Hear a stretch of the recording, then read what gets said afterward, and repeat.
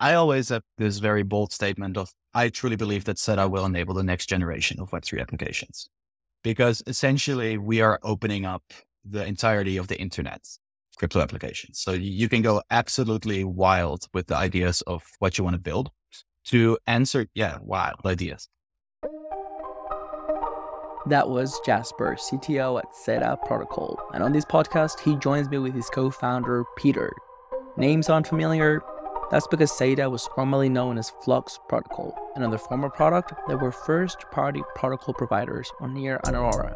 But fast forward to today, SEDA has evolved into its own full-fledged base layer protocol for interconnectivity. I know that I say this for most episodes, but I truly loved this one. We start by taking it easy and defining some basic concepts such as blockchains, oracles, and bridges, with tons of analogies to make it super easy for non-technical people to keep up. As we go on, we start to unpack some of the current challenges and limitations that existing oracles have, and other factors that lead into today's SEDA. About 35 minutes in, things start getting a little bit out of control. There's a little bit of alpha combined with insights and just excitement about what some of these features could mean for developers and mass adoption. As with every episode, all the information contained here is for education and entertainment purposes only. Nothing in this podcast is meant to be financial or any other type of advice. And you should always do your own independent research. With that very important disclaimer, I'll let you enjoy this wide-ranging conversation with Peter and Jasper. Bye. Hello, friends. Welcome back to another episode of the Wild User Interviews podcast with me, AVB. Today, it's a throuple. I'm excited to have with me Peter and Jasper, co-founders at SEDA Protocol. Welcome, friends. Thank you for having us. I'm Peter. I'm the co-founder and CEO of SEDA. Jasper, CTO, co-founder as well with SEDA. This has been a long time in the making. I always like to start with some analogy of like an old friendship, if we have any history. And I was trying to remember, there's been many calls that Peter and I have shared in where he just shares his wisdom and his technical prowess. But I'm trying to remember, Jasper, I was at a co-working space in Miami, and I met with someone from SEDA. There was definitely Stefan, but I think you were there as well. I have never been into Miami, so it couldn't be me.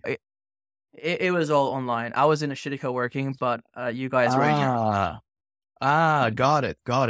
It could be. We've definitely talked before, but I don't remember what the occasion was except for the first NearCon or the second NearCon or both. I don't remember exactly, but we've definitely met at the NearCons.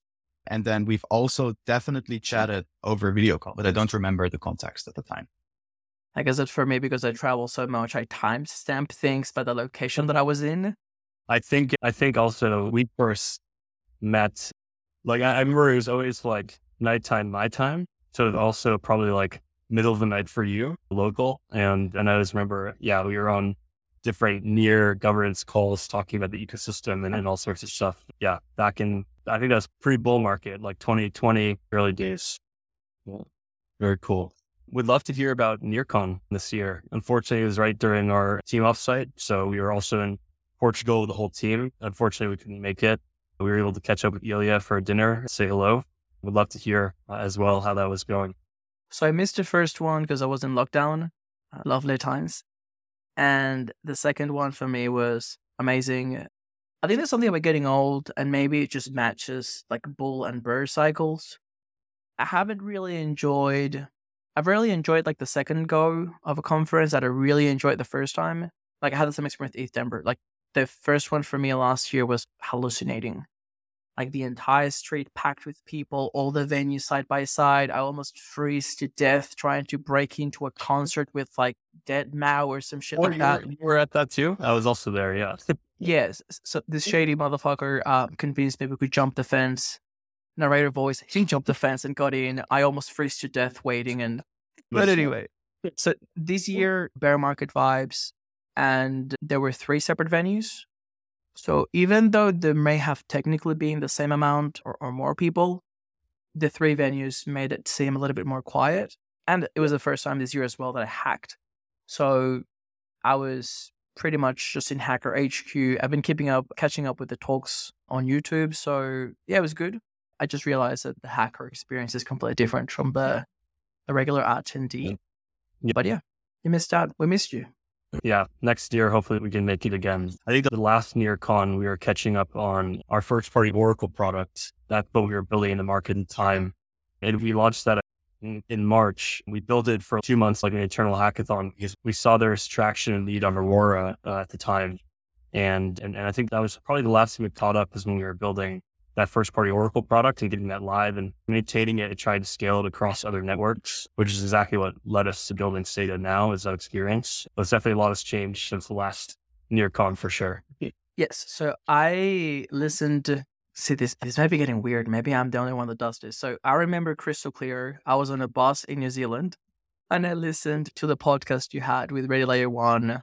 This would have been, somewhere between March and June this year. Yes. Yeah. That was a really good podcast. That was like, this is not financial advice, but damn, like I may want to look into buying. Yeah, pretty cool. Yeah, I totally forgot about that podcast. Actually, that was a lot of fun.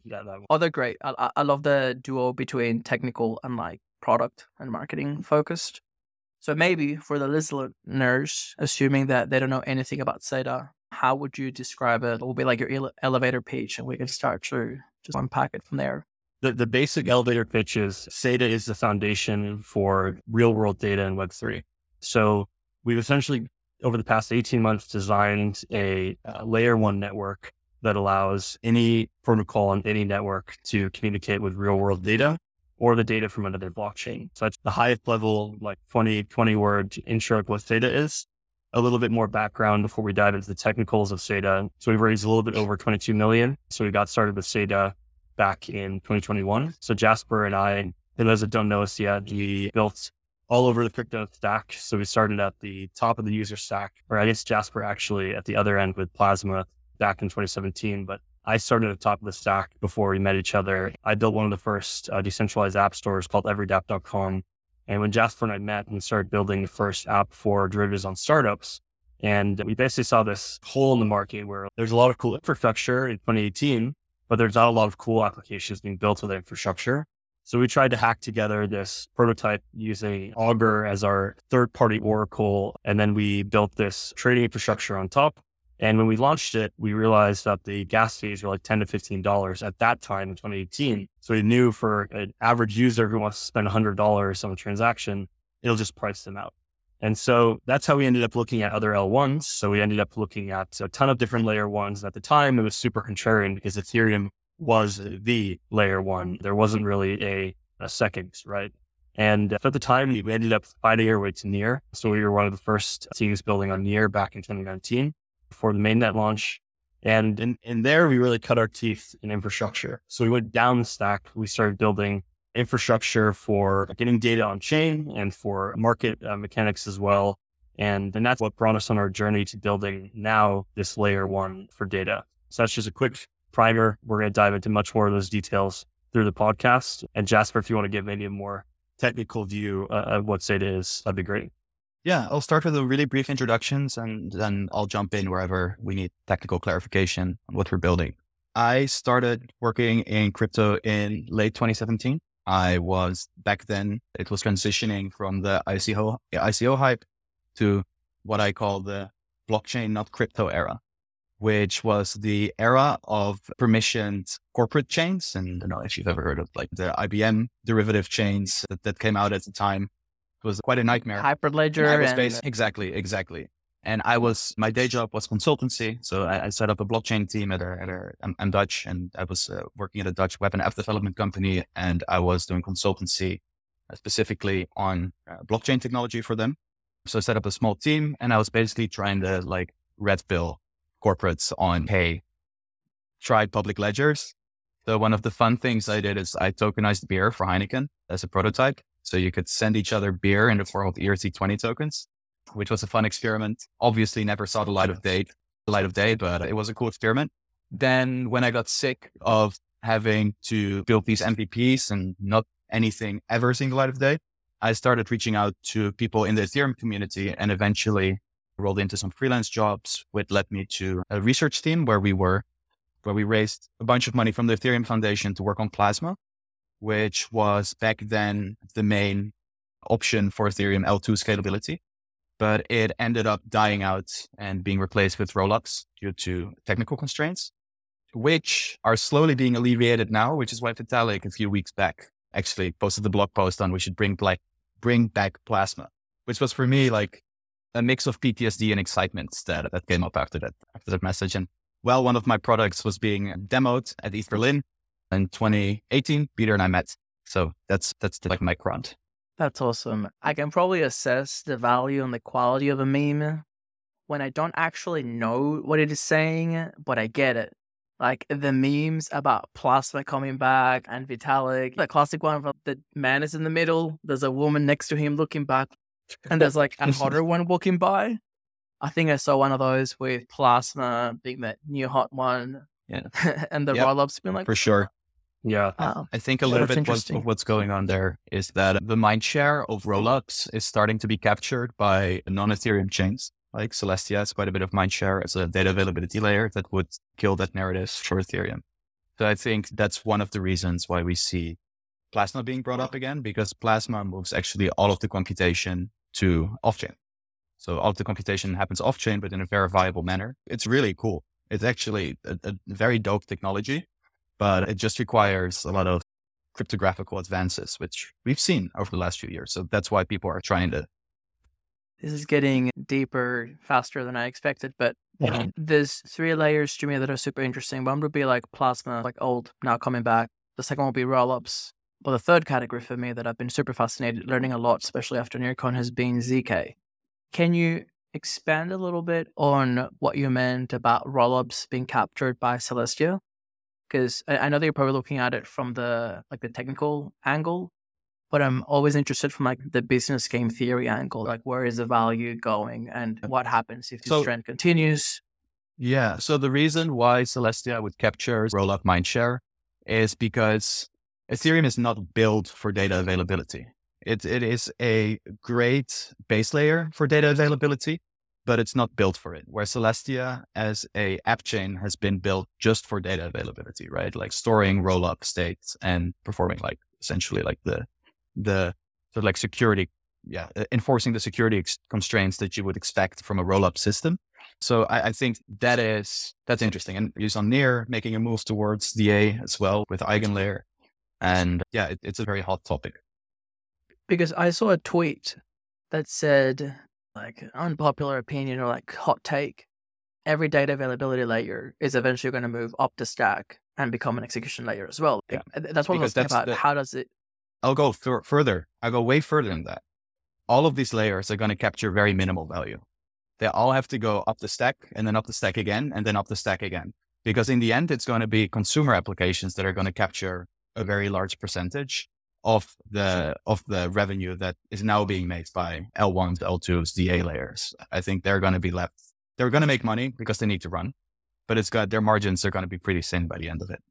Yeah, that realization came crashing down on me, or I guess somebody smashed it over my head at Nate's house just before NearCon. We had a very exclusive barbecue, which included a very elite gathering to discuss tokenomics. And the way that Kendall dumped it down for me was ZK changes everything. Like the value of security, one server now is the same as 100 million of least security. So there's thinking through a lot of the initial assumptions, but I guess that the exciting message is that it should push the crypto market towards value creation in that application layer.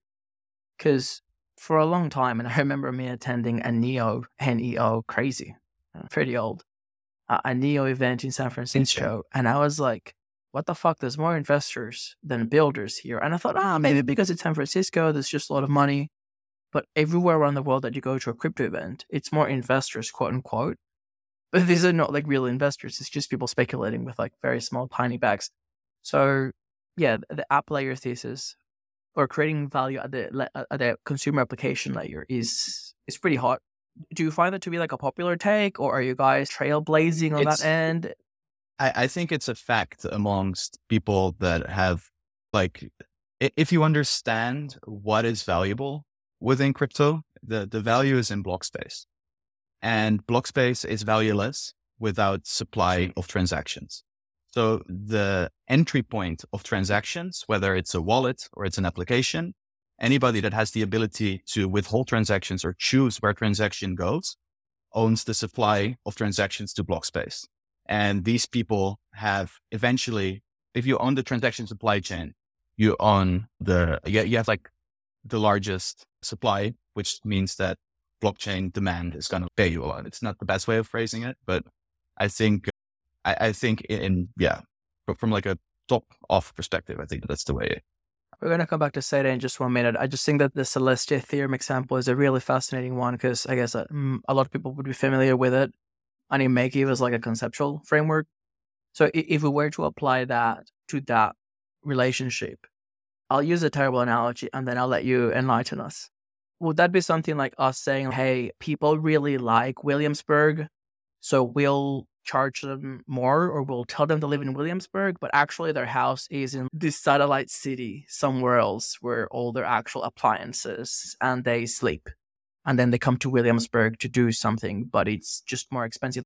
Do you see more of the, not just data availability, but execution, etc., migrating away from Ethereum in such a way that almost implicitly over time, everything is just elsewhere, and maybe the branding or the community affiliation decreases to the point where we're no longer all Ethereum obsessed, wanting to have multiple layers on top, but you may have other ecosystems like Celestia, Eigenlayer, you name it, becoming more of a standalone stack.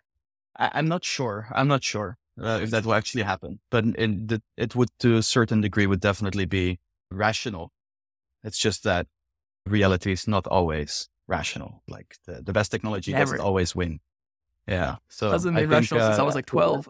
It's also if a network starts stealing away enough mindshare from Ethereum in practice, you're going to see Ethereum pivot towards a similar role, and then they have like second mover advantage and the brand name. So I think that unless the network's too stubborn, which also is a possibility, like there's like infinite possibilities here. I don't want to predict the future. The only thing I can predict with certainty is that applications will eat up most of the value of blockchain systems. And that they will need data. Yeah, exactly. 100%. And that's always is that right now it's too difficult to deploy an Oracle or a bridge across all these different networks. And with our first party Oracle, when we launched that, we grew to 3.5 billion over that in total value secured in 8 weeks. So the demand is there. But what happened was, as we scaled it, we realized that it becomes a problem of monitoring. It becomes a problem of security. It becomes a problem for the data providers, for the validators. And how the Oracle model works today, and this also applies to a lot of bridges as well, is a new L1 or L2 or whatever it may be pops up. They have developers that are interested in building applications on top of that layer. So they come to an Oracle and they say, we'd love for you to support the AVB rollup, right? And all of a sudden, the Oracle says, yeah, great, sure, we'd love to support you too. It'll be 6 to 9 months before we can deploy there.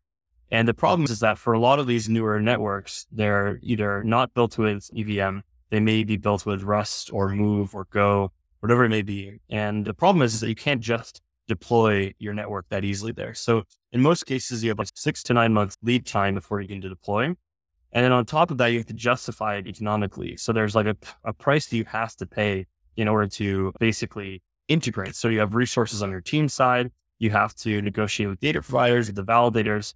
And so this first party model just doesn't work at scale.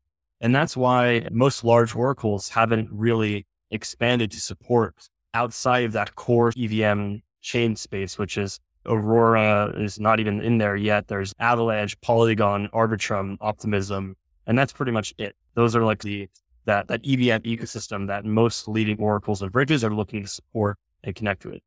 With SEDA, we have done things differently where we built this basically layer 1 or layer 0, even if you will, that sits below the blockchain networks. And there we aggregate all of the data. So if you're a data provider and you're providing your suite of APIs, let's say it's 100 different price feeds, you're providing that just to the SEDA chain. So our overlay network fetches that, hosts on the SEDA chain. And then from there, we're just relaying that data to the different chains that are requesting it. And so rather than deploying our entire code base, our Oracle or bridge contract every single time and doing that as a separate consensus on every single network, We bring it to our own network once, we achieve consensus there, and then we just bridge the results. And I think that this is where we're going. And this kind of leads into that conversation we were just having around Celestia and other rollups. It's getting easier and easier to deploy a specific chain for a specific use case. And the future that I think Jasper also aligns with a bit is that we are seeing a future where the user can come in, plug into whatever protocol with whatever wallet they want from whatever chain, and they're able to have interoperability to cross any network that they wish to plug into. And in order to do that, you need a foundation for data that can flow from any blockchain in a secure way that doesn't require an audit every single time, that doesn't require individual instances for security. And that's what I see the future being around rollups and in L2s, is going towards this sort of interoperability future. To extend I like the metaphor around Williamsburg, so I'm going to give you a metaphor as well. How I see SEDA, what we've built, is today, any user can either deploy a smart contract or interact with the smart contract on Ethereum. That's what makes Ethereum great. SEDA is a protocol where any smart contract or any user can deploy new price feeds, and any smart contract can interact, or data feeds, and any smart contract can interact with these feeds from day zero. There's no permission. Anybody can query every data. Anybody can create a new feed and request new data. So where on Ethereum, you pay for deterministic computation to be done within its execution environment, SEDA allows smart contracts to extend their power, essentially their ability, and also tap into non-deterministic data and computation using our network. So when we talk about data here, what kind of data are we talking about? Is it like the price of mangoes in Nicaragua, cars in Germany? Any data. Like, what are we? Their data. Anybody can choose to make their data available to our network, and they will be paid for it if people use it. The cool thing as well is that expands past like the use cases that are always talked about, because they're one of the most relevant today are price feeds. But with our design, what we've created for data providers as well, you could even have a private data set. And so we don't even require the data provider to reveal their API key to the network. They just reveal it to the node that's chosen at that time. That basically that node is able to call that feed. And so you could even imagine a future where Ford could buy Tesla's AI for their driving on chain and be able to buy that, consume that, and have that put on chain with like some type of encryption, whether it's ZK or something else, and be able to have that fully permissionless, paid for in a fair market. And Tesla can say, we want to get paid 10 cents for every gigabyte of data that we upload, and make that available to any other car manufacturer in a totally permissionless way for a cost per access basis. And we don't have to have any contracts or any type of sort of connection to that. We can just upload our data set and start sending it to any car manufacturer. So it can be really anything. The focus, I would say, for our go-to-market right now is definitely bridging and price feeds, because those are the most accessible today. But really, you can build any type of data feed on top of this. Would that be like a data marketplace? Or because I'm trying to think of how would people discover different types of data, and how would they be able to vet the quality? Because my thesis has always been that when you have creators and innovators, we usually try to think of as many combinations as possible within the existing tool set. And the more tools or possibilities that you start to add, like the more possibilities, so presumably if SEDA can open up a new world of access to data, both providing and or consuming, I'm trying to see how that would. That's great. Here's the way I look at it. It's definitely frameable as a data marketplace. I think that the way you ensure quality of data is there is two ways. One of them is by, if I am Tesla and I am the only one that owns this data and I want to provide this data to the SEDA network, it's just reputation that's at stake. So if there is a mistake in the bug, it's like Tesla, right? But the way to do it with data that's more widely available, for example, price data, which is relatively subjective. So different sources have different granularity on price and such. So the queries will be slightly different. You don't query one source. What SEDA does is it allows you to essentially write smart contracts on how data should be queried and computed. So I can say, hey, I want to query prices, the Ethereum price or the Bitcoin price from 20 different sources. And then you can write an algorithm to how you want to aggregate that data. And then only the output is stored in our network, essentially. So we give developers the tools to make sure that their data is as secure as they want it to be. Interesting. And are there any limits or any priorities? Because with my legal background, there's just some types of data that are an absolute pain in the balls historically. And you can see like a slow transition or an attempt. I've got a friend, shouldn't give too many details, but anyway, they grew up in Venezuela and through their parents became Italian passport. They've been living in Europe for close to 10 years. And one of them is close to getting married. And I don't know why they asked for like the birth certificate. I think it's whatever they attach in the registry of your Italian ancestor. And it's like some tiny village. Long story short, the paper doesn't exist. They can't find it. And it's how the fuck can you simultaneously be a citizen, you vote, you have a passport, but this one paper doesn't exist, and it's just crazy. Yeah, can we just put all that shitload online and let people validate, query? Well, absolutely not. Any data that you want to keep private, you should not put into our network at this point, at least. You can do it eventually with ZK, where you make it available through ZK, and then you can query it from any blockchain if you put it into our network. But definitely don't do that.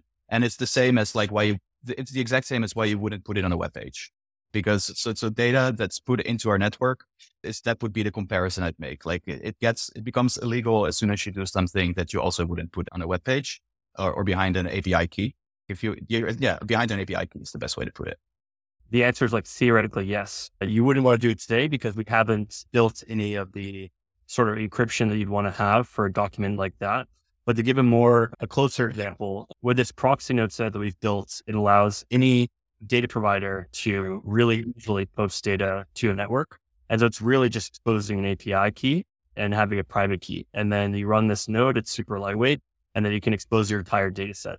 So to give a practical example, let's say you want to buy a property in the next year, let's say in Portugal, you could actually have a notary who would basically sign on-chain. They would transfer the deed to you on-chain.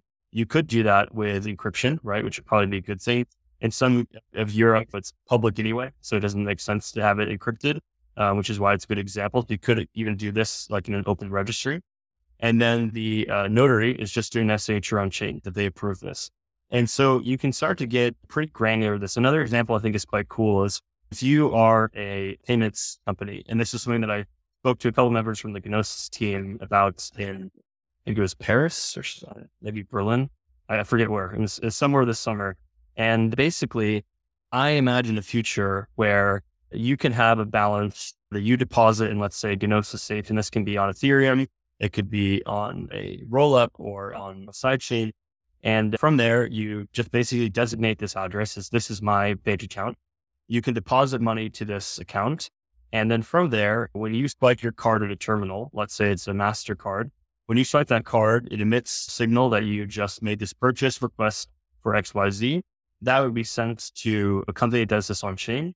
They would post that data via the API on chain, or it could be even in the future done directly by MasterCard, which would query your safe to see if you have that balance available. And if you have that balance available, and this is what, by the way, Gnosis is doing in a more centralized way right now with their Gnosis Pay card. But in the future, you could have that be one simple transaction where MasterCard says, AVB swiped his card at Starbucks. He bought a $5 coffee. He has a balance of $300 in this safe, and then we're going to now charge this. And so in the same second, and also it's expensive in Ethereum, but cheaper on sidechains, you could actually have that transaction happen, be executed, and that payment be given to the payment processor in a second, the same amount of time we would check if your payment was approved with a normal credit card. And so I think that with SEDA, you can start to create very easy ways for data providers. And when we say data providers, we mean really liberally, like MasterCard as an example, could very easily create this system in a permissionless way, basically taking away the need to partner with banks as a intermediary for custody. And so that's also a pretty cool use case that I think is pretty easy to grasp that I wanted to cover. That's pretty wild. I remember during the bull market, I used to give the example of some sort of CeFi, DeFi, like meeting in the middle. It was bizarre that you could buy a property, like cash. You've got the assets in crypto. But according to the bank, you don't have any money because your income is in crypto.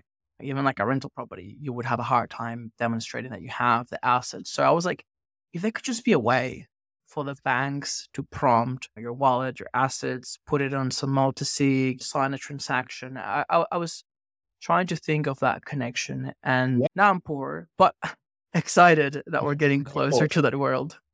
A very easy way to do that is you could say, I have, let's say, $50,000 in USDC.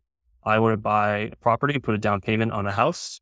I have normal income. Let's say I make enough, I don't even know what interest rates, how much that be, or $50,000 a month in payments on a $10,000 mortgage. No, but I think you could just create a safe and have the bank be added as a signer key to that and give them permissions.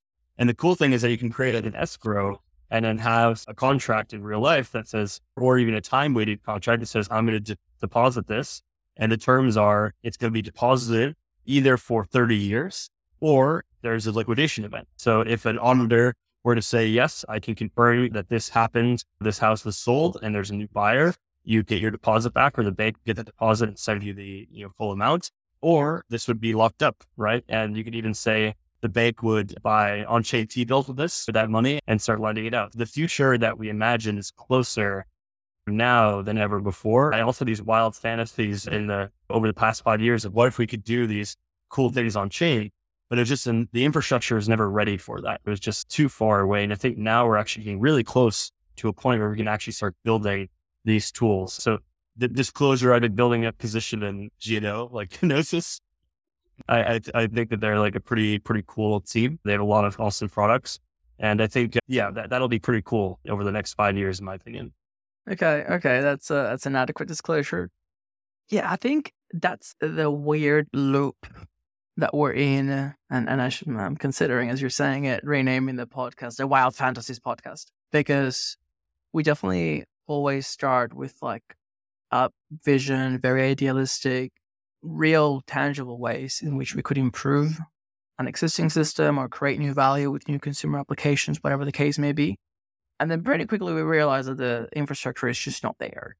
And you can probably start looking at different buckets. First, it's too expensive. Okay, then we go somewhere else. Now it's cheap, but I'm missing a bridge, or it's too fragmented, or whatever the case may be. How close would SEDA get us to being able to play with those ideas? If you have to summarize like a quick tech stack, quick and dirty, somebody has an idea. Yeah, that's a great question. I always have this very bold statement of, I truly believe that SEDA will enable the next generation of Web3 applications, because essentially we are opening up the entirety of the internet, crypto applications. So you can go absolutely wild with the ideas of what you want to build. To answer, wild ideas. If I'm a developer and let's say mid next year, SEDA's live, there's a bunch of new rollups as a service companies that allow you to spin up a rollup that has cheap data availability costs in a few hours. You can spin up a new rollup in hours. Then you deploy a SEDA relay contract towards on that rollup, and you spin up a rollup, a relay. That's just like a Docker container, and you press like Docker run with the points to your rollup. Guess what? Now you have access to the internet. You can query the entirety of SEDA's data. You can query the entire history, like even historic data, like data queried in the past by other people. And you can spin up new feeds. So if you need any new data that's not available on our network yet, you just spin up a new feed, and now you have the data available to you. Literally speechless. That's awesome. I had so many thoughts at once. I'm overloaded. So with the data feeds, would most of it be like public, or could you literally just set up almost like a private feed to enable almost like your own application or your partner's application on a blockchain component? In theory, depends on the data source. What you could do is spin up a data source that's just for you. And in your feed, you have it encrypted to only be unlocked with some private key that you own. And then you can be the only one that has access to that data, essentially. There is definitely ways to do that. I don't see a big use case for it, but it's definitely a way to do it. I'll give you an example. It's also, there's one thing, and this is great because I love this. I love that you're thinking about this and have ideas here, because we build our product to be completely unopinionated, as I say. So you can build whatever you want, just like you can deploy a smart contract on Ethereum that kind of does whatever you want. So I'm very excited about like these new ideas, and we really want to push that. So we'd love to hear your... Look, I want to put OnlyFans on the blockchain. I'll go first. Yeah, you can do that. To frame it properly for you, SEDA is not an oracle. It's not a bridge. SEDA is a foundational layer. And on top of that, you can build these modules that emulate an oracle or emulate a bridge or emulate whatever type of data use case you have. And then to the data feeds, you can build any type of feed that you want. If it has an API and you can query it, you can build with it.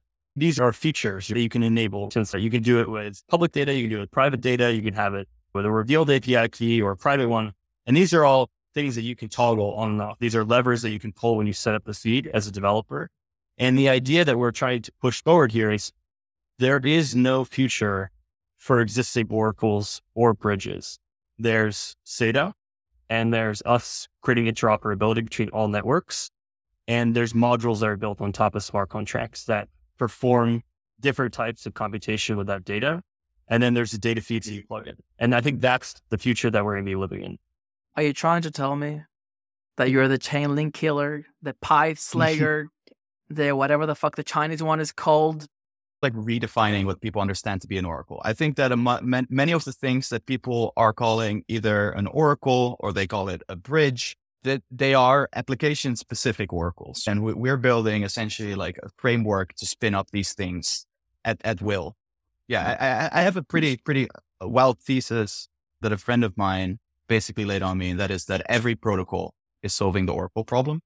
Every protocol is essentially needs an oracle. And we can dive into that deeper, or we can leave it at that.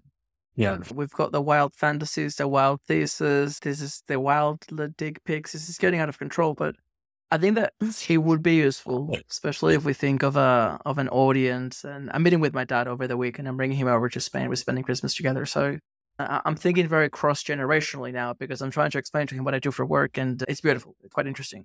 If we had to define what an oracle is, and I'm also put on a timeline to tackle the assumptions that different people may have. Oracle, boomer level, it's a shitty tech company in the US, like old tech, but early tech. Like at some point they were innovating. And then you may have the more holistic crowd where an oracle is, I don't know, something that descends from the mountain to give you wisdom. As we enter into the crypto stage, how would you define an oracle, or how would you define it over time? What was it meant to do originally? What is it doing now? And eventually, how do we get to SEDA? That's a great question. I actually started working. So before even considering building something like this, I started using them, which was back, but I don't know if Chainlink was live yet, but it was this other product called, back then it was called Oraclized. And then they changed their name and I forgot what they're called now, but it was called Oraclized. And I was using that because I was trying to build a on-chain Risk, the game. I think it's also called Risk in English. It's like where you're a country with soldiers and you have to take over the planet. Essentially, it's pretty fun. But I was building like an on-chain version of that using oracles. So I think when oracles first came to the ecosystem, there was, I remember why I used the oracles. I used it for entropy, so randomness. So that was like the first like use cases was for random numbers. Then I think price feeds really took over the narrative. And now there is bridges and interoperability that really are taking over the narrative. And like I said, those two things are just application specific oracles to be specific. So it's like a subset of the things you can do with an oracle. The boomer way to describe it is there's a few ways. I'll give it a try. And then Peter's truly the master of metaphors. So I'll give it a try. And I will probably not be able to. Yeah, I wouldn't have said that, but yeah, it's one way to put 1 year older than Jasper. Yeah, this bone is gone. Yeah. One way to look at it is if you have a blockchain is a country and a country has an internal economy, and the internal economy is creating some sort of value. But as we've learned, partnerships with other countries is extremely valuable for growing your economy. You have like this exponentialism, and you have the ability for countries and groups of people to specialize based on certain conditions within their country, for example, and that create value. That's lots of value.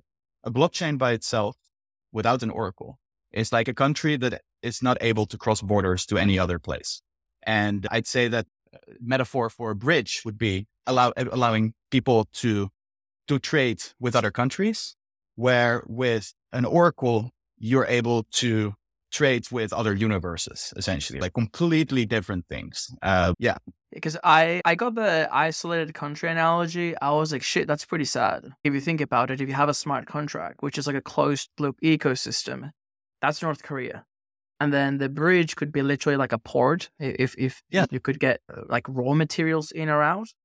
And then the Oracle would be like the internet. Like you could get information, data. We can stream in Hollywood movies. And I think that's a beautiful analogy. It's better than.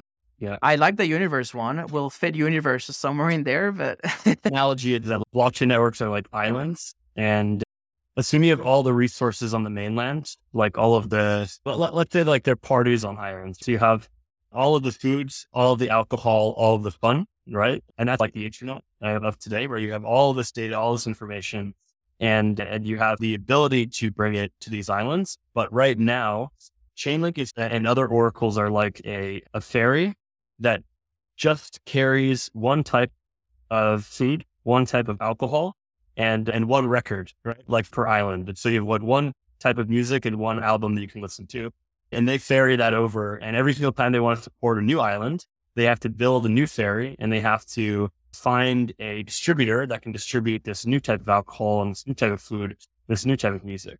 What we're building basically is a framework to connect all of these islands basically by tunnel. So they're all interconnected. If a new island pops up, a new party, all of a sudden it can plug into that same logistic network.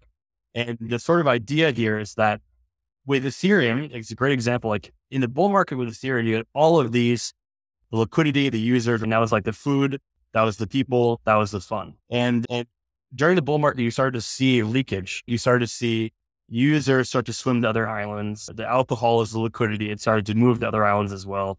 And suddenly the music started thumping on other islands. People tried to run take that opportunity.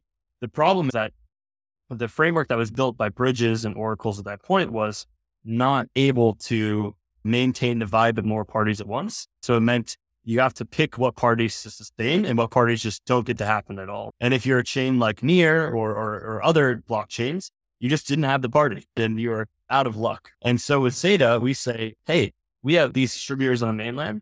We're going to get them filled with all the alcohol, all the food, all the music you want, all the top DJs, and they're going to be plugged into every single island and make sure that those parties are raging.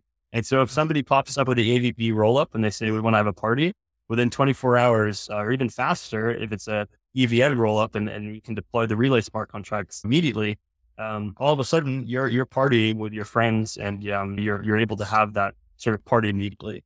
And so that's the most simple analogy I can give to what SEDA is doing with data.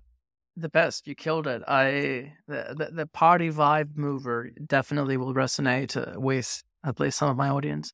And it was very on point because I had written here on my very scattered notes, almost like a two-part question. I guess the first one would be, to what extent do you think this is a you can agree, disagree, or pass type of question, that the current big oracles were almost like kingmakers in the sense that if they didn't go to an island, the island is fucked? Or if you were to look at the other side of the coin, to what extent has that limitation to have more ferries and more food and alcohol in other places impaired the growth of new ecosystems? To touch on the earlier analogy of comparing SEDA to Ethereum, I think that the previous iterations of oracles, and it's not just their fault. It's not that this choice, technology is advanced since they built whatever they built. So there's new standards, new ways to look at things. But I think that it would be as if you have an Ethereum in which the Ethereum DAO or the Ethereum Foundation essentially picks who can interact with the network. So I think you made a great point there. I think that's a very good analogy. Yeah. To give another analogy, Ethereum in 2017 was like horse and carriage. And really, that was the only network that was really live. You had Tron and EO and other networks like that were hoping to go live soon. But Ethereum was really the only place. And so if I was designing an Oracle in 2017, I'd say, okay, we need a smart contract that someone can plug into that has high reputation in the centralized world and can push data, right? And that was the gold standard. Okay, this company has high reputation. They're well-known people, so they can just basically deploy. The problem is that model, one, doesn't scale across chains. because you have to multiply the sort of feeds, you have to multiply the demand, you have to multiply the scale, you have to multiply all these things by every single chain you integrate. So the complexity immediately goes too high. And that's why legacy oracles haven't been able to keep up with the innovation. They just are stuck because they have a live product that's getting usage and they can't build this now fast enough to be able to support the market. Existing oracles are like horse and buggy. What we built with our first party oracle, and this is what a lot of other oracles in space today are building, they're saying we put new wheels on it, or we reordered the horses, or our horses are fed with wheat rather than grain, like from crushed up corn. And so there's these like tiny fractional improvements. And we said our ages, we moved fast on a new blockchain ecosystem, Near and Aurora and Evmos. We said we're going to move quickly and we're going to just bite the bullet on that complexity of monitoring and security. And the problem is that we realized, oh wait, but this is still a horse and carriage. And if we want to drive on these new highways, we need something which is going to go faster and be able to actually do that mileage that we need.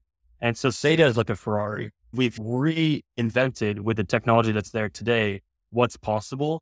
And the oracles that existed pre L1, L2 rollups, all these things being live, they just said, we don't need a Ferrari. We have one distance that we have to travel between point A and B, and horse and carriage is enough. So if you can make that horse and carriage a little bit better, then that's already serving our needs and gives us that edge. Now we have this totally new highway system that needs to be transverse, and that can't be done with a horse and carriage anymore. So that's why we went back to the drawing board, even though we had that traction with our initial product, and said that this can't scale. We need to build something that redefines how data connects the real world and blockchains, basically. That's really interesting. I think that if I stop swearing, I can almost tick the box saying that this podcast is suitable for children. I love the analogies for a very complex and evolving tech stack. I think that we're really bringing it down to the masses, and I just keep writing silly examples. So when you mention the horse and carriage, true, but you almost need to look at the context as to why did people get so excited with the horse and carriage, or why do we still try to do that? So the analogy in my head was like, yeah, sure, it's a horse and carriage, but it is owned by you. Like it's the first time that we own the bloody horse and the carriage. It's almost like we have a horse and carriage in a city that has a shitty tram owned by the government that takes you around. Even if the tram or the train are more efficient, now we own it and we can start doing things where the people are in control of their data and whatever. And the interesting thing is that SEDA is a Ferrari, but if you think of a Ferrari, you have the performance, but it's not really accessible by the people. So it's like that blend of we need to have something that it's not just more performant than what came before, because technically anything can beat the horse and carriage. We also need something that is better than Web 2 or the traditional institution. To bring that analogy even simpler, imagine a grocery store, and for the past 5 years, one single company decided for over $100 billion worth of people that wanted to buy goods, what cereal they could eat, what milk brand they got, whether they got juice or not. And they were the ones who decided what items that you can buy in a grocery store, which meant it totally limited. And this is now the developers, what types of meals you can make with that food, those ingredients.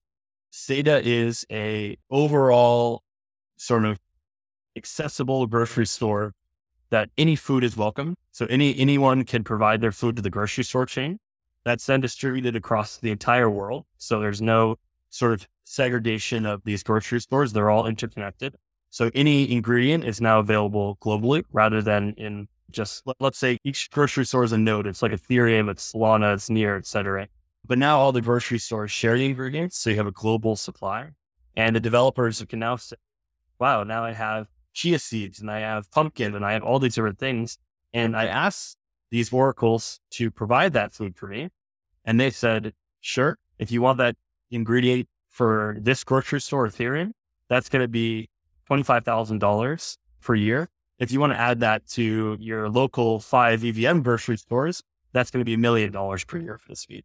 And with SEDA, we say, no, we're going to actually sell this on wholesale.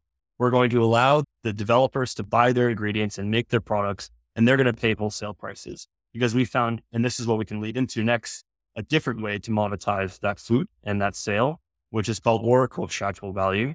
And that's, I think that being the simplest explanation of how SEDA redefines. So I think Ferrari is maybe not the best example, more like a utilitarian tank that can go 200 miles per hour. Yeah, you got to be careful, mate, because if you're living in Germany and you don't give respect to the German machinery, you may be in trouble. Yeah, it's a Porsche, let's say.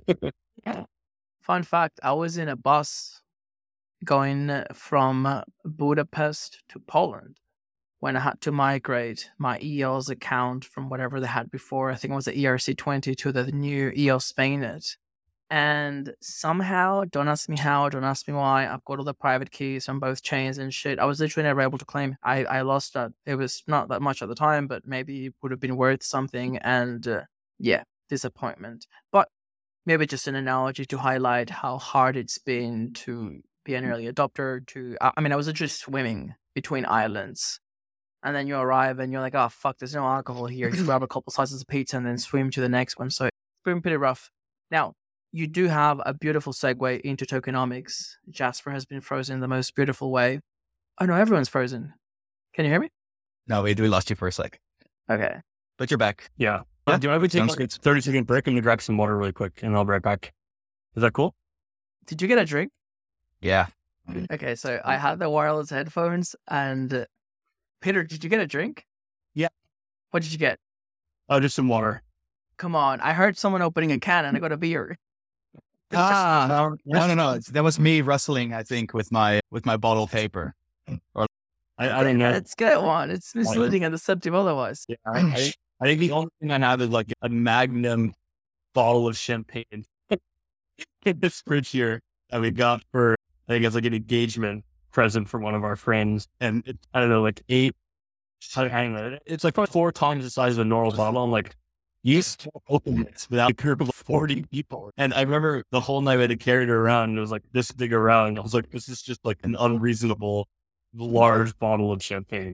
Sounds a little bit excessive. You got to do what you got to do.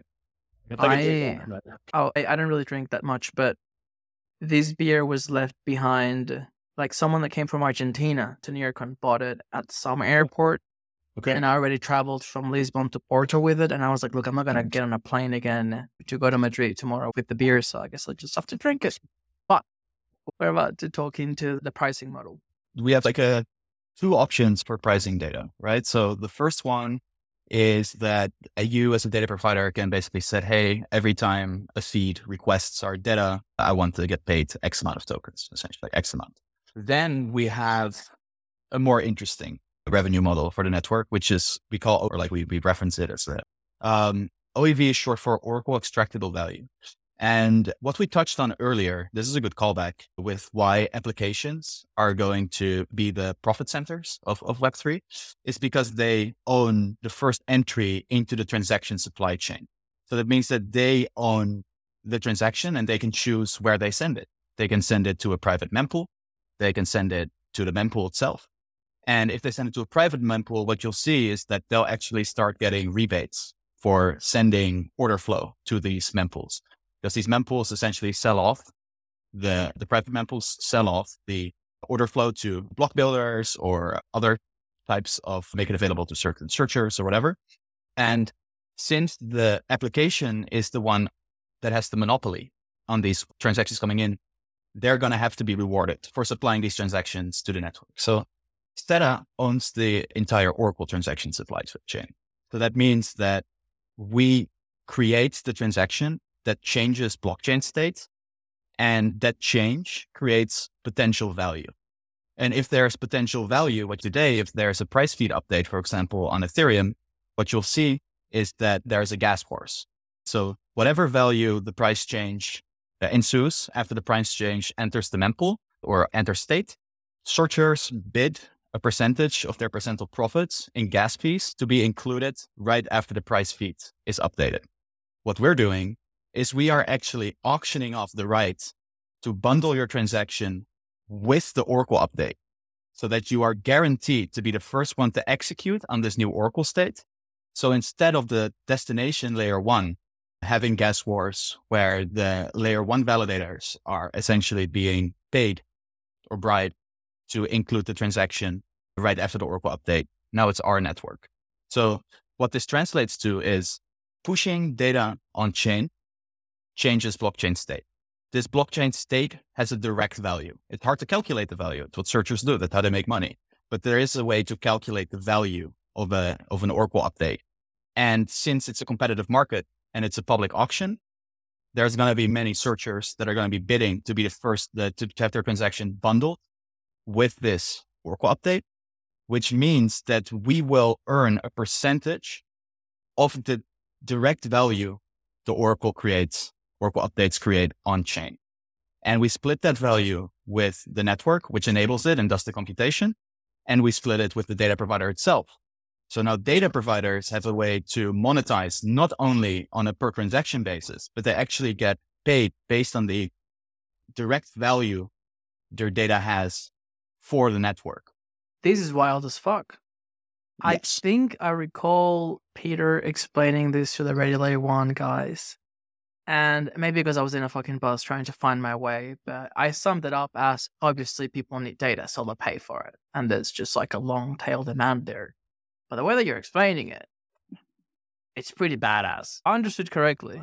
And this makes a lot more sense if we focus now just on the price feeds. I'm not entirely sure who would be interested in bidding to be the very first ones to get my images from OnlyFans. But if we focus on the price feeds, are you saying that the way that SEDA works, they can bid to be on the same transaction, which means that you would be technically front running every single other Oracle? Not so very important distinction. We will not allow you to front run Oracle updates, but we'll allow you to back run them. Back running is to be the first one, to be guaranteed to be the first one to be executed after a state change, right? So front running is you're executed right before, back running is being executed correct after, but you're able to front run, I wouldn't call it front, you back run the transaction. But You know, an important distinction is that because the transaction is bundled together with the price update, that's delivered in the same block. So normally, if you have a protocol that's requesting data, they request data in one block. The second block, the data is provided on chain. And then in that third block, after that data has been consumed by the protocol, then searchers are able to calculate and execute that transaction to do whatever it is, like an ARB or whatever it may be. With SEDA, because it's bundled into the metadata of the transaction for the price update, you actually are feeding searchers that are on that native L1. So if you're a searcher on Ethereum, but that protocol is consuming data from SEDA, you actually have to move your searcher operation from Ethereum to SEDA and start bidding on our block space in order to actually get that transaction. So we're really vampire attacking the validators where they are normally earning this gas war and bringing that to SEDA for any use case that has OEV. So it's a really cool mechanism we built in. That's insane. First of all, thanks for the clarification. The front running and the back running, most people just get somewhere stuck in the middle and they don't really know what the difference is. And I think it would be good to clarify as well, because I use the term very broadly. I guess what I meant was it's almost like a flash loan where, because it executes in the same block, it gives you superpowers. Totally get it. You totally and get if you it. do it through SEDA, you are technically 3 blocks ahead somebody else. So when you get to choose your providers, you'll go for the one that gives it to you faster. Both of you are. It's just that if you say front running the Oracle update, that's just honestly like a thing you don't want to have out in public, because it's not exactly true. But it's the technical term is back running, and back running is a lot less frowned upon or dubious. It's like running in general. So whether it's from the front or the back. And to clarify for your understanding, the part that we're cannibalizing is that instead of the L1 validator getting this value from these gas wars in the bidding, the SEDA validator gets that. And what we're doing is we're making it impossible for a searcher to beat a searcher on SEDA because it's in the same block. So the searcher on Ethereum is going to always have to try to take advantage of the ARB in block 2, but the searcher can always be included in block 1 if it comes from our Oracle. So the cool thing is because you can do that on Ethereum as well. You can also have your transaction bundled same block, but the fact is that the way we're bundling the transaction, you cannot even do that. So it's not even just the same block. It's actually in the same bundle, as it's called. It's semantics, but yeah, you get it. So to be clear, you would be outbidding the validator to get the information from the native Oracle or whatever it's called, from the native first party protocol, Oracle, whatever, from the Chainlink.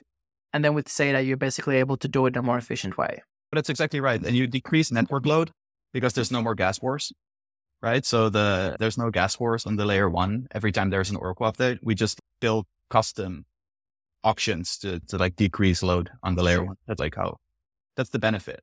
Because I remember, I think every male teenager has a phase where you trade Forex. And I've always been the intellectual type, so I did a lot of reading and studying before losing all my money. And there were specific events that I always looked out for, things like interest rate announcements, like a non-farm payroll. I had my FX calendar and I had some pairs I kept an eye on.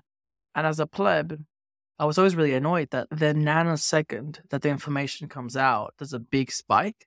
So basically, to me, the only way to make money was just to take not even educated guess and just pick a side. And either you make money or you get wrecked, but otherwise you miss out. And I was really annoyed because it seemed to me like insider trading at the time, which may well have been, but more so over time, it's definitely trading. Like basically the person with the best tools and the best access to the information would be able to just execute faster. It's definitely not human, not by any chance. So I can see how this would be revolutionary. Do you have any estimates at the moment on roughly how much money is going to validators in this kind of bidding, or is there like a market segmentation? It's hard to pin down. It varies with volatility, just like how any sort of really like market condition, like any market participant loves volatility. Like sophisticated actors love volatility because that's where there's lots of spreads, like there's uncertainty, people trading around. So that's where most money is made. Regarding the percentage that goes to the validators today, it depends on the strategy. So if you're doing, for example, lending market liquidations, that's a very competitive strategy. So you're seeing like up to 90% of the profits going to validators today, where the more exotic strategies like crazy shitcoin trades on like strange L2s, there's not a lot of competition there. So a very low amount of the profits would go to a validator there. So it varies a lot, and it's based on the competition. And I think the latest that actually our head of BD, Stefan, was doing research on this morning. And I think MEV as a global sort of value is around between 600 and 650 million on Ethereum. But it's hard to track. This exists on every network, right? And it's large. It's a big market. It's very hard to track down exactly how much it is because it really depends on what you're tracking for and what you're looking at. But yeah, I would say that it's a pretty large market in Ethereum alone today. And I think it's going to be a much bigger market over the years on other L1s and L2s. Yeah, it's one of those worlds that I feel like I've been pretty involved since 2017 and I'm constantly like updating my mental frameworks. I started with, I guess, like the anti-middleman institution, half trust embedded in smart contracts, and you've got DeFi. And there's like many layers to the pie now, including some that are actually not really driven by ideology or maybe like a utopian vision. Some is just, we're going to make some fucking money. And MEV is one of those things that I've listened to a few podcasts. I get it. But every once in a while, there are these crazy news that come up that I absolutely love. The most recent one was with a Kyber hack. Sad story. I lost some money. Literally the day before, I added money to a WST ETH pool because I thought, fuck it, it's a Sables pool. No impairment loss. Wrecked. But the funny thing is that when there are hacks like that, it's crazy that the validators front run the hacker and are able to capture a big chunk. So now you actually have Yeah. It's actually searchers that do it. It's not the validator. So the validators are running like these block building. You have block builders and searchers, and block builders propose blocks to validators that could be very profitable. And it's the searchers that come up with the strategies and end up taking a lot of money, but also the validators are getting a large percentage of this as well. It's super wild. Yeah. So technically those are the searchers that would pay for the SEDA data feed to be able to be best That's positioned. Right. Yeah. To go back to that ferry analogy with the island, imagine, and I'll just give it doesn't really relate to the other analogy, but just it's a good sort of way to look at it. Imagine what a validator proposes like a block. So it's an oracle pushing data on chain. Imagine that it's preparing, a block builder is preparing what data is allowed on the ferry. So like what food and drinks are going on there. And then searchers are like passengers that are like, I'll pay this much money to ride along with that food and alcohol to this party so that I can take a big chunk for myself and steal it and be like, okay, I found this opportunity now to some liquor and some food for myself. And whoever pays the ferry operator the most is the one who's then going to sit on that ferry on the ride over. And that's like a very simple explanation of what MEV is basically. I love it. We've all done it. This may say more about me than about oracles and bridges, but if you are smart and on the chubby side, we all stand close to the kitchen or like the door where the food comes out at a party or some cocktails or whatever, because those, what's it called? The finger food platters don't last a long time. You want to be the first one in, you get dips, you have as much as you want. That's awesome. Now imagine with SEDA. So with that, it's like the food comes out and it immediately goes into this pool where everyone starts to grab from it, and whoever can grab the most and pay the most for it wins. With SEDA, it's like the searcher is included. They're on the platter. So they're brought out and they get the food before it even reaches the Ethereum searcher. If they see. So it's like, to take that example of the stream, if the second it comes out, you're joined with the server and you're eating all of that before it even reaches. It's almost like you're in the kitchen. I have a great analogy for this, for MEV specifically. Okay, so let's say there is a sale of a very exclusive handbag, for example, at a store, and the store is selling it for 15K. And you know that on the secondary market, you can flip it for 20K. All you're doing, so you have a 5K profit to be made, is you're paying a percentage of your profit to the bouncer to put you in front of the line. That's literally what it is. You're willing to pay a percentage of the money you're about to make on a guaranteed deal or a deal that you envision, like an ARB, and you're paying a percentage of the profits to the proprietor in order to get ahead. That's the... Yeah, and I don't hate the player, hate the game. One thing I like about crypto is that even if you don't like it or don't understand it, it is better because it is accessible to more people. There's a fairness element to anyone being able to do it. Because if we go back to the Robinhood example, a lot of people got into Robinhood because I guess there was like a sense of unfairness in the financial markets, and it was like the little guy against the big guy. And a lot of us learned during that incident that Hood was free because they sold transaction flow to somebody else who was front running them or trading against them in unfair ways with information that was not accessible to somebody else.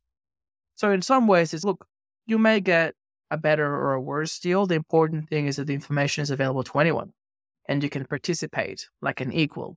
Whether you want to pay or not, that's a separate story, but it's having access and transparency and...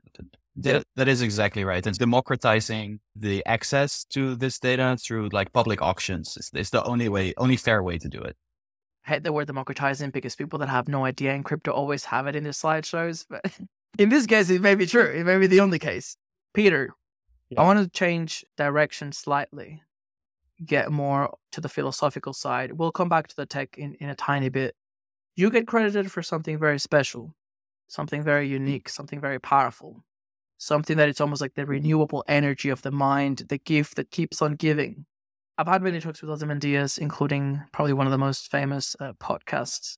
And when he describes that journey of the Open Forest Protocol, there's a pivotal moment when it goes from being an application, becoming a protocol.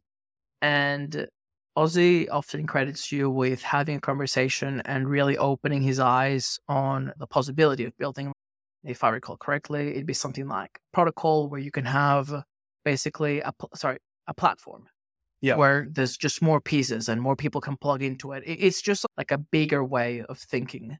So I'm really curious to learn more about how you see the world, that protocol platform play. I'm assuming that some of those values or insights obviously played into SEDA and its evolution into becoming its own multi-chain layer, base layer protocol? Yeah, I think like Jasper and I share the same philosophy around that, where we're building the protocol to be totally permissionless and transparent, right? And so I believe that in the same way that, and we use this analogy, we call SEDA the HTTP for Web3, and HTTP for Web2 is an open permissionless protocol for data transport. In the same way, like my philosophy in crypto has always been, let's build open permissionless tools, right? And then on top of that, you can always build monetization layers. You can always sort of create products and businesses.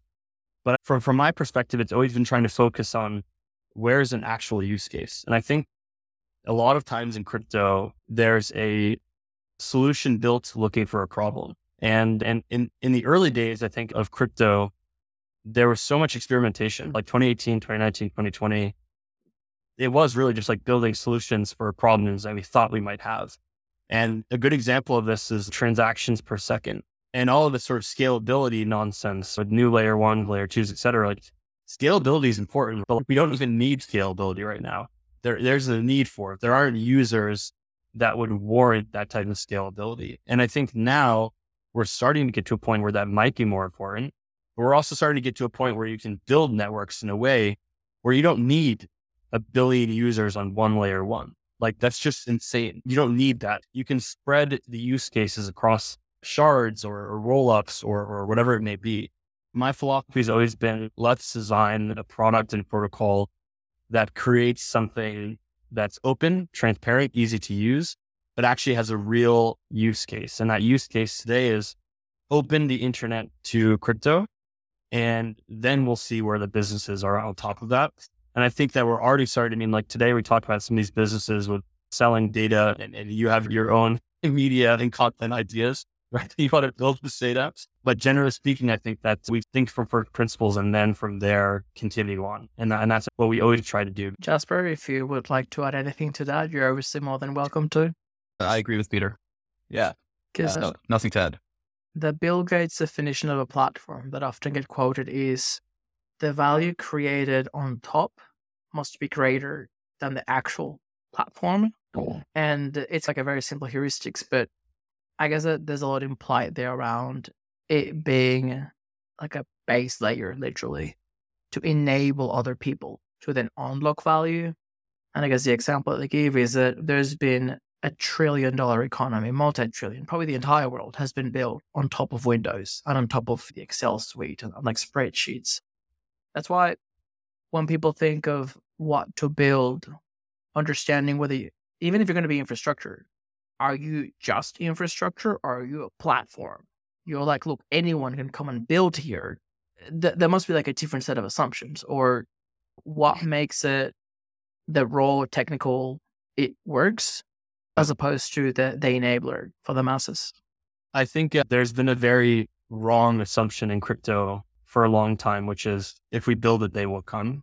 Building a successful, call it protocol or platform, requires you to be realistic with growth and how you plan on actually onboarding people. And I think that the bear market and the bull market are definitely different environments for this. You have a lot of people lose sight of what's important and lose sight of the next step for their product in the bull market. And then they refine it in the bear market. And I think that Jasper and I, we've been through 2 of these cycles now, probably entering sometime into the 3rd now, hopefully soon. I think that generally speaking, people say that like crypto is ready.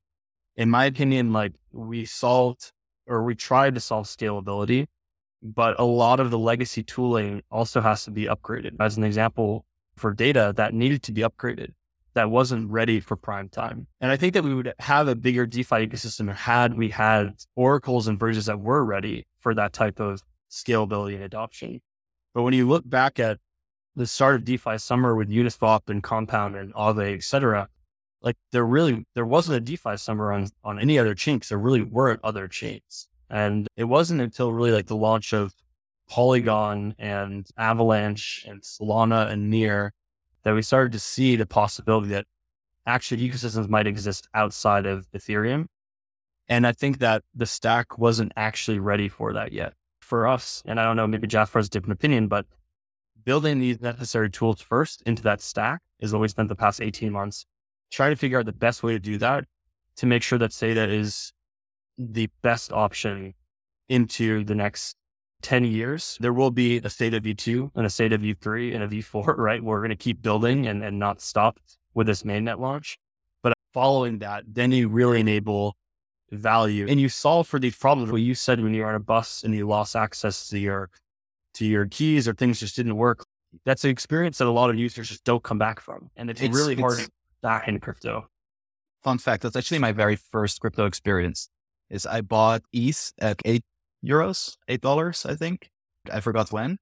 And I bought a bunch. And then I downloaded some wallets that was called Mist Wallet. And Mist Wallet is something that's called a light wallet, which I now know what it is. But back then I had no idea what it is. It means it needs to sync a light node in order to know what the chain state is so that it can check your balances and blah, blah, blah.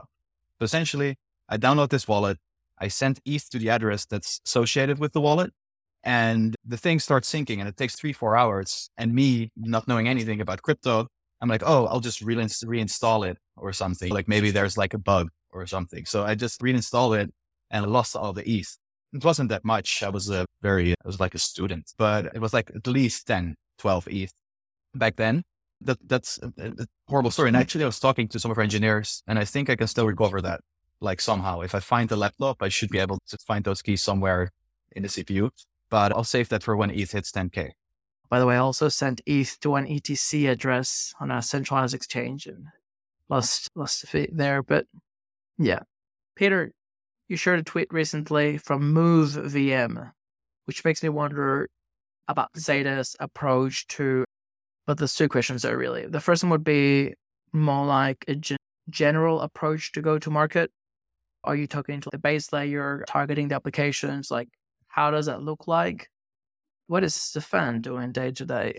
Yeah. But the second one would be, or I'll let you run with that first. Yeah. I won't say too much. I think we're pretty unique with our go-to-market right now with SEDA. And I think it's not a way that a lot of oracles or bridges are coming to the market. I will say that SEDA is very attractive for a lot of L1s and L2s because we are able to support them right out of the box. So if they're EVM compatible, every single EVM chain can start integrating with SEDA the second that we launch, which is amazing. So the developers can have access to data. They can start building modules. They have access to bridging data. From day one, we can support EVMs. Following that, we will launch support for select non-EVM networks. And there may be even a few that we include that will be announced later into the initial rollout of SEDA with their own relay contracts. The reason why I tweeted about Move, and we also recently announced with Caldera as well, this sort of description that Jasper gave about being able to wrap SEDA up into a deployment. So if you deploy your own layer 2 or deploy your own app chain or rollups, in the future, we want SEDA to be a tool that's just there. Just you might have Internet Explorer or U2 on like your Apple iTunes. We want SEDA to be there when you load up. And so the idea is that with our go-to-market, we don't have to prioritize ecosystems anymore. And that was a big thing in our last sort of BD push is obviously we did a really good job by growing our market so fast to become the second largest Oracle in 2 weeks. And also in the lifespan of that product for about a year until we took it down to focus on SEDA and a launch now, I think we enabled about 152 billion in value on chain. So for a team of, I guess we were 6 to push that out, it really showed that we are David going up against Goliath, but now the tables have turned. We don't need to say how many developers does this chain have, how much, money have the projects raised, who are the founders, what are their go-to-markets, which is a huge overhaul for a BD team to go through and really, you're almost acting as like a VC to make bets on an ecosystem, to say, we think this ecosystem is going to be valuable or not. Now we can just say any ecosystem that wants access to data or be able to communicate with another blockchain can from day one. So I won't say more than that on the initial sort of rollout plan, but you can know that SEDA will support any EVM from launch and other networks soon after that as well. And one really cool side point that me as the CTO has to make, some semantics there. We said that we would support any EVM chain at launch, but if there is a Move chain that wants to write a relay contract, which is what we call like the entry point into a network. Anybody can write it's not up to us. If you have a move chain and you write a contract that can parse our proofs, you now can query our data. We don't even have to know about it even. I think that's truly the power of what we build here. Peter, I was joking at first, but you're making some YouTube references in podcast on iPods. We just gotta be there whether you want it to be or not. Yeah, so for people that may not have been born when that happened, there was this hilarious, how would you call it, like a marketing kind of thing? At some point, the iPod, was it an iPod or an iPhone? No, it was iPod. I think it was just like anything with music, or I think it was still called iTunes at that point, but anything that had access to iTunes or music. Yeah. So there was a point in time where every product, Apple product that had music capability in it automatically came with the U2 album preloaded. This is pre-Spotify, pre-everything. Like you had to load your stuff. And as it turned out, a lot of people don't like U2. And there was no way to get rid of it. There's definitely a lot of memes and a lot of cultural baggage there. But on a more serious note, I do remember I bought my first MacBook in 2008. And it sounds crazy, but at the time, a lot of people were advising me against it because of the compatibility issue. And you still had a problem of some apps are just not available for Mac. Yeah. And I almost had to do like the trade-off of, look, that's fine. I just won't use Microsoft Office. And it was interesting to see both the increased adoption of the MacBook or like the Mac OS as an alternative operating system, but also how the internet in many ways standardized the access to applications. And I almost see the potential of SEDA in a similar way. If you may have data feeds from someone going in, whatever, say some banks, some stock exchange, whatever the case may be, they can choose their entry point, whatever they're most comfortable with. But if you could have access to that data on a different ecosystem so that you can build with the tech stack that you feel more comfortable with, then it's almost like you have the best of both worlds. Yeah. A good way to look at it is that on the, trying to relate it back to your Mac example, like on the Microsoft Office side, like it would be like if you could plug your application into one sort of data transfer service and make that available on any computer you wanted without having to write a custom deployment of that software to the new system. So it'd be like if tomorrow we decide to pivot and build a new computer, if we had a SEDA for Web 2, that new application could deploy in a custom VM on that computer. With SEDA, the data providers no longer have to understand what crypto is. They can plug in, and the pitch is very easy to them because we say, listen, you can plug in your entire suite of endpoints into our one node and monetize it across any chain. And as the demand increases, so is your revenue. And then we have this little carrot called OEV, which will be probably the most way you'll make money into the future, but it's super abstract. And until the money starts flowing in, you probably won't really understand it. And that's fine. Obviously, for the more crypto native data providers, they understand the opportunity for OEV and really get that's a very cool way to monetize. And I think like one thing that Jasper didn't mention, which is something he mentioned at his talk in Paris, is that with OEV, we believe that these price feeds can eventually become free. Because right now you have to pay for data, and a lot of oracles tried to subsidize it, but it's just too expensive at this point to subsidize the data. For some feeds, you have to pay $1 million per network to integrate. And so as you're paying $1 million per year for one feed per network, that's a lot of money for a startup. And that means that most startups just don't have access to that type of data.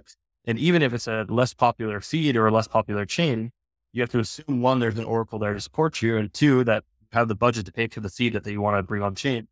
And so with SEDA, for the data providers, they can plug into this one network, deploy their data to any chain.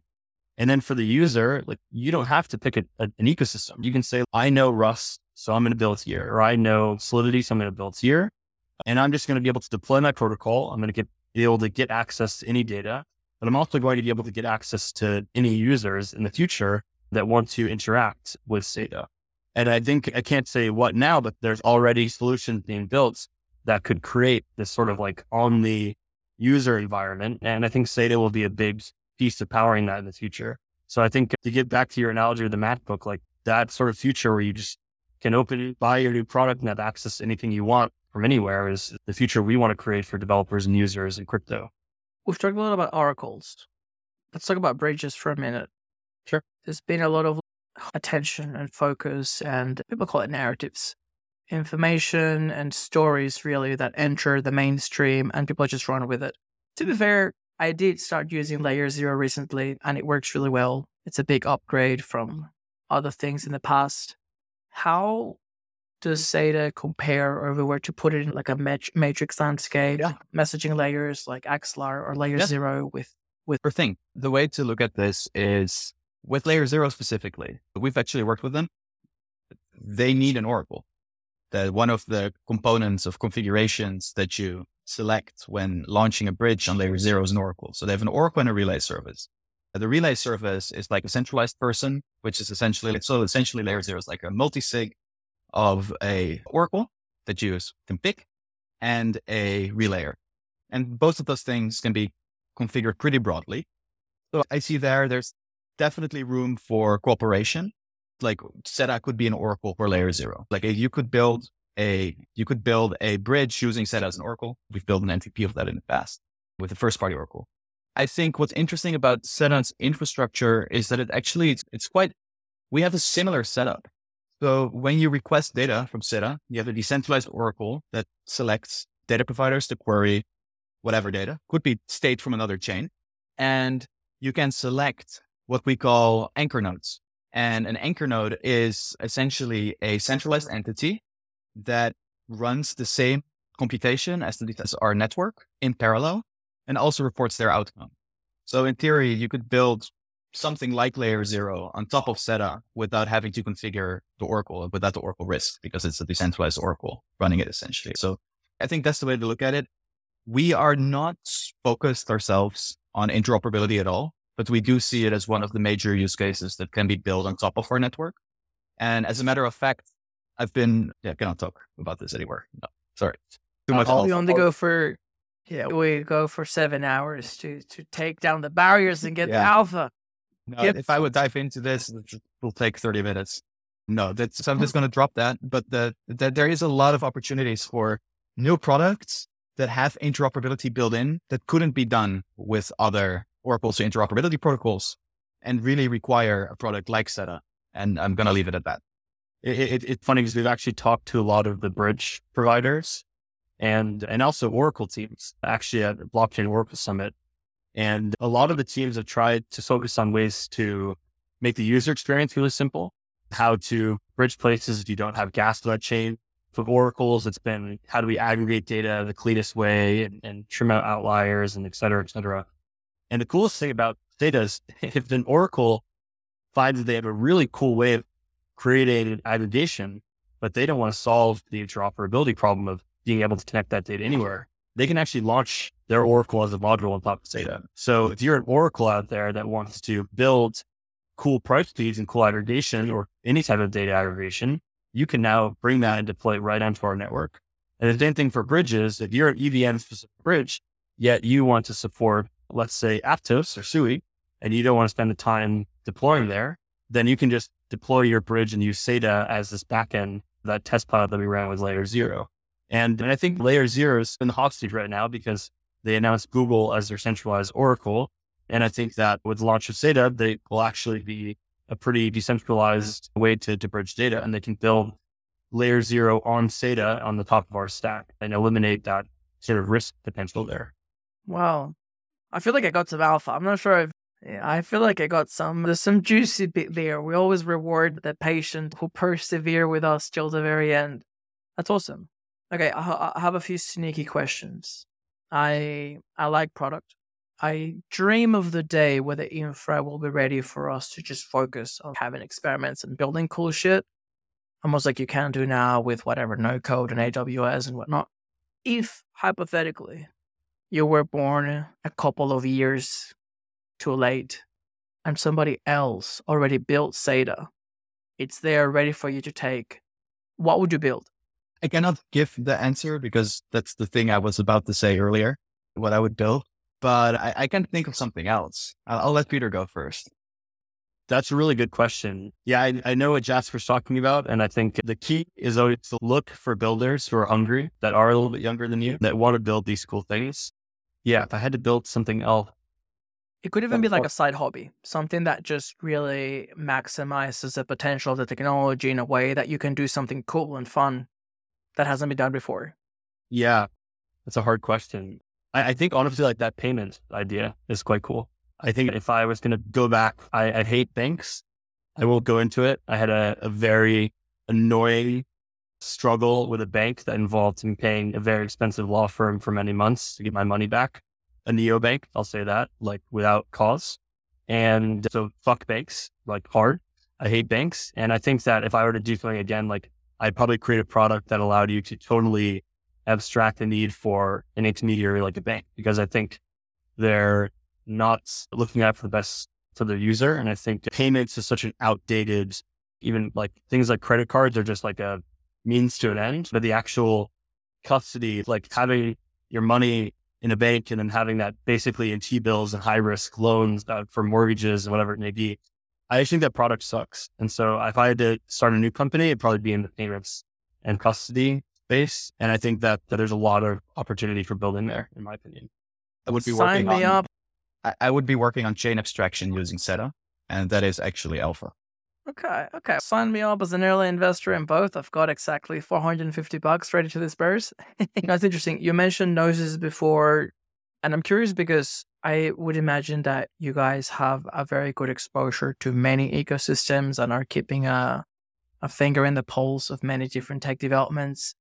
Are there any other projects or like pieces of the tech stack that you're particularly excited about now that you're monitoring? Any opportunities out there for people to go check out? Yeah, this is the point where I show my bags. Is that what's going on? Yes. ZK everything. Okay. Let's go. Yeah, no, I'm not a CK bull, and it's because I come from working with cryptography for Plasma for a long time. I just know that these innovations take such a long time to get to market that I think it's hard to find a good entry. As soon as I see use cases in the wild actually being used and affordable, I'll start deploying where I find necessary. I have some friends working in the space that I would back. But I think for me, so low hanging fruits for me is certain perp dexes and application specific L2s. Product that I love. They know I love the product. I tweet about it sometimes. It's Avo. It's from the Ribbon team. It's perp dex. It's the only perp dex I use. What else is there? There's some more cool stuff. There's some L1s that I find really interesting. Actually, like Near and Solana have become pretty big things I look at. I think Near is entering a narrative where they're really, the philosophy of what Ilya has been tweeting and talking about really matches mine. So he's been talking about chain abstraction, using Near for DA. That type of stuff is really something I enjoy a lot. What else is there? Other than that, I look at the trends, but I don't look as much at investments opportunities that much. So I look at trends like modularity is hard to back, right? If modularity is the future, like what's the right pick to back? And I'm pretty exposed to SEDA, so I'll choose SEDA. Well, chilling bags is always great. I know the SBF is listening from prison, and Gary will too soon. But I was referring to it more from like an intellectual curiosity. I've noticed that most of the cool shit now either doesn't have a token or it's in development. Probably you'd be better placed just getting involved actively as a contributor than just buying something passively. So from an intellectual point of view, anything that catches your interest. A ton. Peter, go for it. Yeah. There's one team that I like specifically, we know them well, is the UMA team. And Hart's a backer, SEDA as well. They're building a third-party Oracle. And so they're in the same realm with SEDA. So both focus on bringing data on chain. They focus on a different type of data. And they're a super brilliant team. They're also behind Across as well, the bridge. They're a team that I think is very long-term focused. They've been in the space for a while. They've been consistently building interesting tech.